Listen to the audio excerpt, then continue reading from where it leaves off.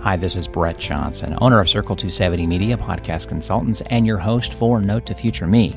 Podcasts are becoming more and more popular week after week. The range of content covers a wide variety of genres. As more people become interested in podcasting, the myths and misconceptions about the industry easily come to light, especially from a Google search on podcasting while researching how to podcast. And these myths continue to plague those who are creating podcast content as well. This is day 22 of my 31-day podcast challenge. Be aware of common myths about podcasting.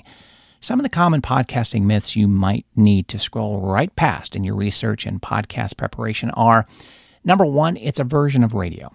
Well, podcasts and radio are very different, though both are based in audio. Radio is a traditional broadcast medium of mass communication with a preset fixed schedule. Podcasts, on the other hand, generally have no set schedule. Podcasts are in the form of digital audio files that listeners can download or stream. This makes them closer to over-the-top platforms, OTT platforms, like Netflix or Hulu, with content when and where you want to consume it. Radio content is generally live. Once it's broadcast, you can't listen to it again. Podcast content has a much longer life, as there's no time constraint on when people can listen to podcast episodes. Number two, podcasts compete with radio.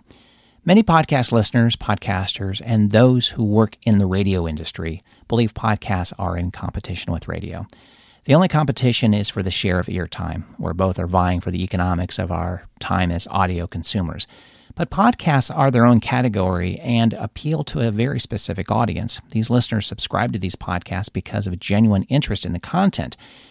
Radio and podcasts can work together to bring quality audio content and continue the audio listening growth that podcasting has spurred on in the last decade.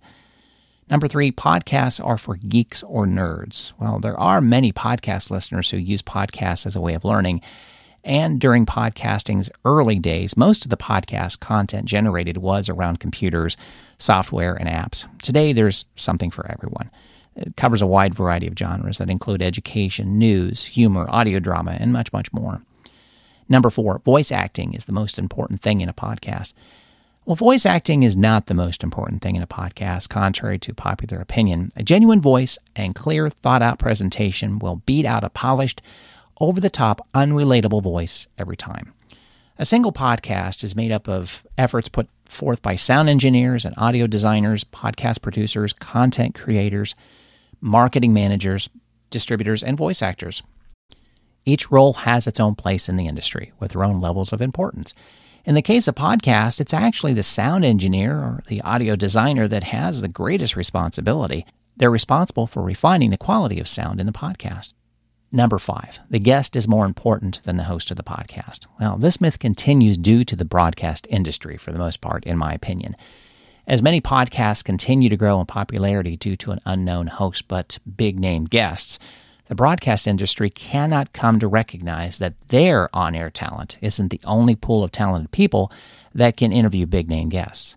But the true star of the podcast is the host, as they are the content curators of the podcast. They have the most responsibility to create an interview podcast that generates enough interest in podcast listeners to share that podcast episode, talk about the episode with friends, and tune in for future episodes. A guest can surely help surge that listenership for a short duration, but the host keeps the listenership coming back constantly. And number six, podcasts are just for entertainment. Now, a variety of podcast genres, as I've mentioned, includes entertainment, but also delves into sectors like finance, investment, news, sports, and more. Many podcasts are hosted by personalities that are highly respected in their field of work. This can be the biggest draw for listeners to have a unique opportunity to learn from these experts and authorities week after week.